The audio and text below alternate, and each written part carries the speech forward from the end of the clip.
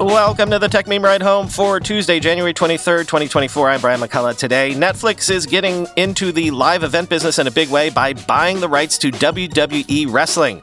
We have the first political ad incident of the AI era. Who's really doing all the buying on apps like Shein and Temu? OpenAI struggles to fend off an army of girlfriend bots. And let me introduce you to Pal World. Here's what you missed today in the world of tech. Netflix is making its biggest bet ever on live events and live sports, I guess, in quotes.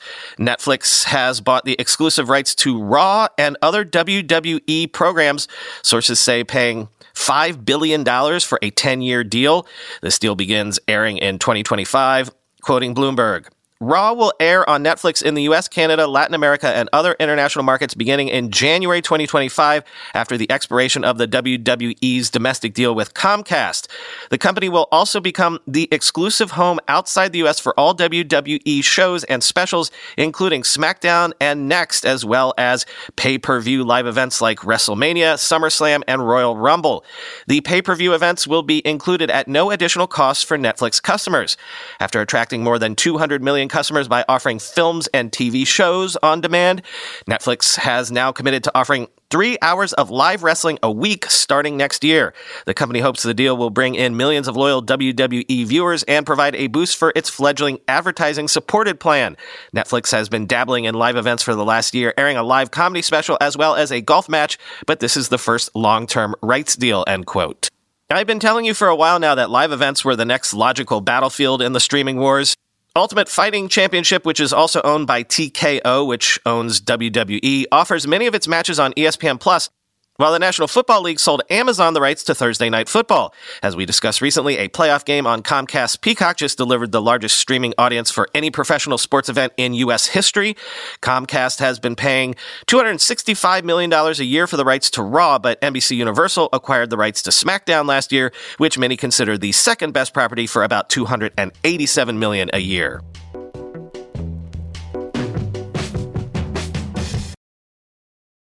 We have our first political incident of the AI era. Following complaints and a recording, New Hampshire's Attorney General is investigating fake Joe Biden robocalls, apparently artificially generated, that were telling Democrats not to vote. I'm going to try to play you the audio of the fake call here.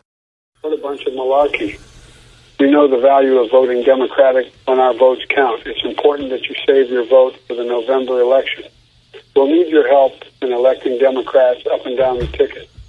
Voting this Tuesday only enables the Republicans in their quest to elect Donald Trump again.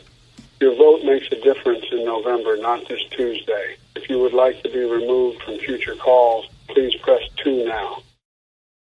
Although the voice in the robocall sounds like the voice of President Biden, this message appears to be artificially generated based on initial indications, the Attorney General's office said in a statement. These messages appear to be an unlawful attempt to disrupt the New Hampshire presidential primary election and to suppress New Hampshire voters. New Hampshire voters should disregard the content of this message entirely, end quote.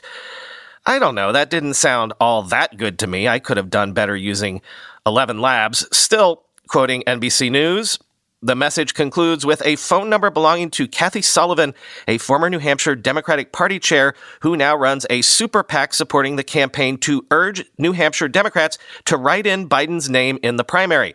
Biden's name does not appear on Tuesday's ballot, a consequence of state election officials setting the date of the primary before South Carolina's on February 3rd, the first sanctioned contest of the 2024 nominating race under new Democratic National Committee rules.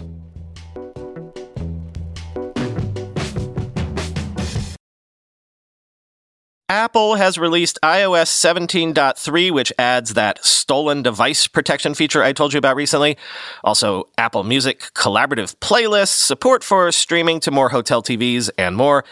Quoting The Verge, instead of relying on your lock screen passcode for security, as thieves have learned to trick people into entering it in front of them before they take off with the phone, stolen device protection requires you to scan your fingerprint or use Face ID when performing certain actions such as viewing saved passwords or applying for a new Apple Card.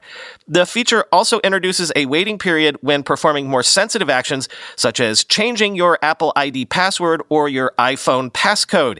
In the iOS 17.3 update note, Apple says, quote, security delay requires Face ID or Touch ID, an hour wait, and then an additional successful biometric authentication before you can complete the process, ensuring the person who's performing this action is actually you.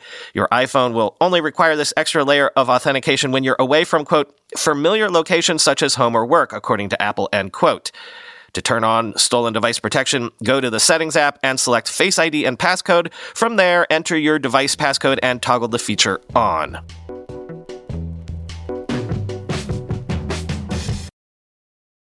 I like to try to keep you updated on what the kids are up to, what new social things they're into, what new games. You might, like me, have been under the impression that on those shopping apps like Shein and TikTok Shop and Temu, it's all young folks. Well, at least in the case of Temu, you would be wrong, suggesting you'd be wrong about the demographics of this whole category, perhaps.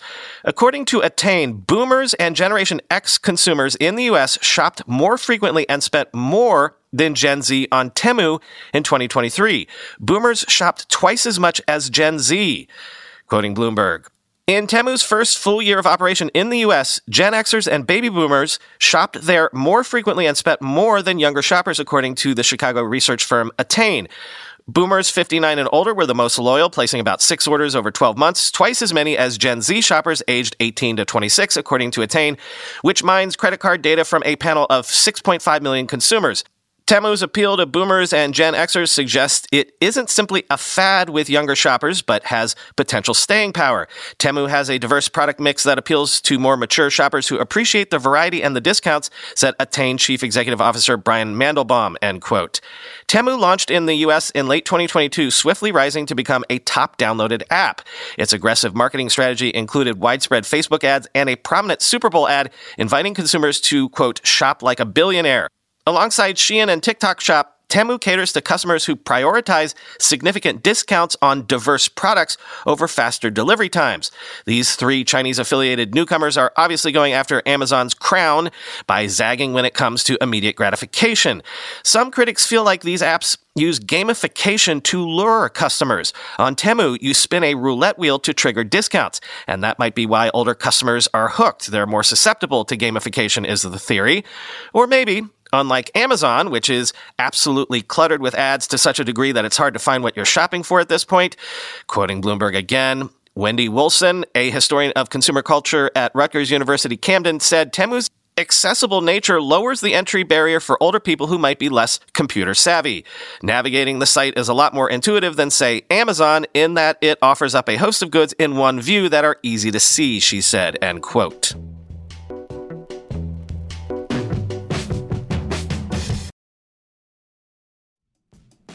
When you go through airport security, there's one line where the TSA agent checks your ID and another line where a machine scans your bag. The same thing happens in enterprise security, but instead of passengers and luggage, it's end users and their devices. These days, most companies are pretty good at the first part of the equation where they check user identity, but user devices can roll right through authentication without getting inspected at all. In fact, 47% of companies allow unmanaged, untrusted devices to access their data. That means an employee can log in from a laptop that has its firewall turned off and hasn't been updated in 6 months, or worse, that laptop might belong to a bad actor using employee credentials. Collide finally solves the device trust problem. Collide ensures that no device can log into your Okta-protected apps unless it passes your security checks. Plus, you can use Collide on devices without MDM, like your Linux fleet, contractor devices, and every BYOD phone and laptop in your company. Visit collide.com/ride to watch a demo and see how it all works. That's KOLIDE.com/ride, collide.com/ride. We all know there are things in life that you have to compromise on, but when it comes to your health, there is no compromise. So don't go back to that one doctor who uses your appointment to catch up on the latest headlines, their family group chat, their crossword puzzles, just because they're available right now or they take your slightly sketchy insurance. Instead, check out ZocDoc, the place where you can find and book doctors who will make you feel comfortable, listen to you, and prioritize your health. And you can search by location, availability, and insurance, so literally no compromises here, because with ZocDoc, you've got more options than you know. ZocDoc is a free app and website where you can search and compare highly rated in-network doctors near you and instantly book appointments with them online. Once you find the doc you want, you can book them immediately, no more waiting awkwardly on hold with a receptionist. And these docs all have verified reviews from actual real patients. We're talking about booking appointments with tens of thousands of top-rated, patient-reviewed, credible doctors and specialists. I have personally used ZocDoc to find a podiatrist when I needed one for the first time ever in my life. Go to ZocDoc.com/techmeme and download the ZocDoc app for free. Then find and book a top-rated doctor today. That's ZocDoc.com/techmeme. ZocDoc.com/techmeme. Remember when OpenAI finally launched their GPT store, sort of like an app store, but anyone can create their own AI bot? How's that going? Well, apparently the GPT store is being flooded with virtual girlfriend bots, and OpenAI can't keep up. Quoting Quartz, a search for girlfriend on the new GPT store will populate the site's results bar with at least 8 girlfriend AI chatbots, including Korean girlfriend, virtual sweetheart, your girlfriend Scarlett, your AI girlfriend Sue. Click on chatbot virtual sweetheart and a user will receive starting prompts like, what does your dream girl look like? And share with me your darkest secret. The AI girlfriend bots go against OpenAI's usage policy, which was updated when the GPT store launched January 10th. The company bans GPTs, quote, dedicated to fostering romantic companionship or performing regulated activities. It is not clear exactly what regulated activities entail. Quartz has contacted OpenAI for comment and will update the story if the company responds. Notably, the company is aiming to get ahead of potential conflicts with its OpenAI store. Relationship chatbots are indeed popular apps. In the U.S., 7 of the 30 AI chatbot apps downloaded in 2023 from the Apple or Google Play Store were related to AI friends, girlfriends, or companions, according to data shared with Quartz from Data.ai, a mobile app analytics firm. The company says it uses a combination of automated systems, human review, and user reports to find and assess GPTs that potentially violate its policies, which can lead to actions such as warning, sharing restrictions, or ineligibility for inclusion in GPT store or monetization, end quote. And quoting Futurism, OpenAI initially banned a bunch of the earliest offenders, including one called Judy and another named crassly Korean girlfriend. After that initial takedown spree, however, others have either remained up or cropped up in the interim. With names like Nadia, my girlfriend, and your girlfriend Tiffany, the chatbots available when Futurism searched the GPT store for girlfriend very blatantly are breaking OpenAI's own rules, though when both Gizmodo and Futurism reached out to the company to ask about the anti-AI girlfriend enforcement, neither got a response. When going further down the GPT store rabbit hole, it only gets worse. A search for sexy GPTs returns some results that are within OpenAI's exemption of sex-related content, quote, created for scientific or educational purposes, such as the Sexy Advisor chatbot billed as, quote, your friendly, witty guide in sexual wellness like a knowledgeable pal, end quote. But mixed in with the sex ed bots were others that seem almost certainly to go against OpenAI's rules banning sexually explicit content. Take, for example, the chatbot called Succubus, sexy, enigmatic woman enchanter of men, which per its description is, and quote, enigmatic siren who captivates and enchants men by provide glimpses into the mysterious life of a succubus and inviting them into her realm. And another simply named Sexy, which claims to be, quote, a playful and provocative chatbot with a flirtatious personality, end quote. AI girlfriends are not, of course, peculiar to OpenAI. The Replica AI companion chatbot has been around since 2018 and last year gained headlines first for the AI's propensity for sexual harassment and later for being banned in Italy and subsequently suspending sexual conversations over the regulatory blow, end quote.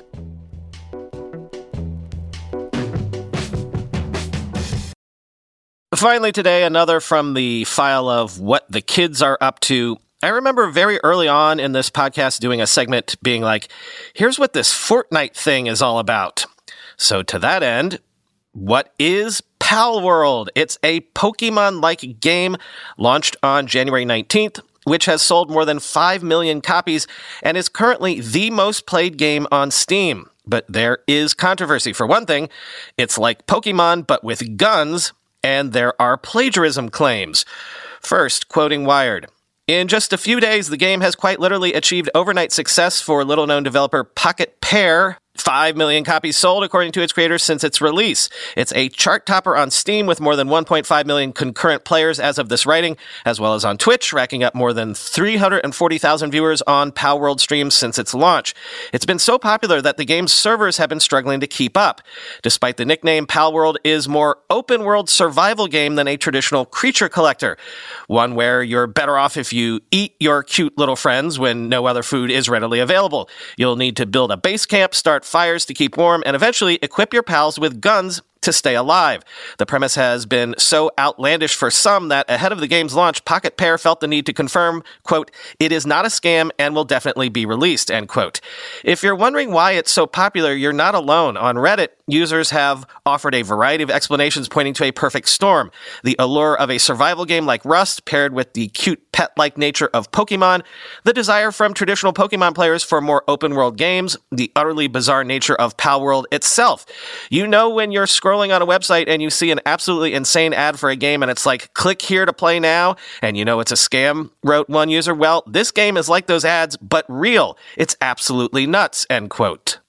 And then the controversy, quoting The Verge. Multiple outlets and people on social media have pointed out the similarities between Palworld's pals and Pokemon.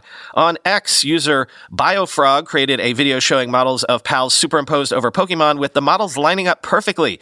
In a report from VGC, several game developers spoke anonymously about how improbable it would be for the models to match like that. You cannot in any way accidentally get the same proportions on multiple models from another game without ripping the models, or at the very least tracing them meticulously first, said one game developer to VGC. Pocket Pair's CEO Takuru Mizobi refuted the accusations to Japanese gaming news website Automation, saying, quote, "We make our games very seriously, and we have absolutely no intention of infringing upon the intellectual property of other companies," end quote. He also spoke out against the harassment and death threats he said Pocket Pair's employees were facing. "Currently, we are receiving slanderous comments against our artists, and we are seeing tweets that appear to be death threats," read his post on X, translated from Japanese. "I would appreciate it if you would refrain from slandering the artists involved in Palworld," end quote. There are also accusations that Palworld was made with AI. Mizobi has made posts on X discussing AI and the potential for its use in game development. His company also has another game in early access called AI Art Imposter, where you must use the game's AI art generation feature to create works of art that will fool other artists. But taken together, these instances don't prove that Palworld was made with AI, and so far, there's no evidence that it has been, end quote.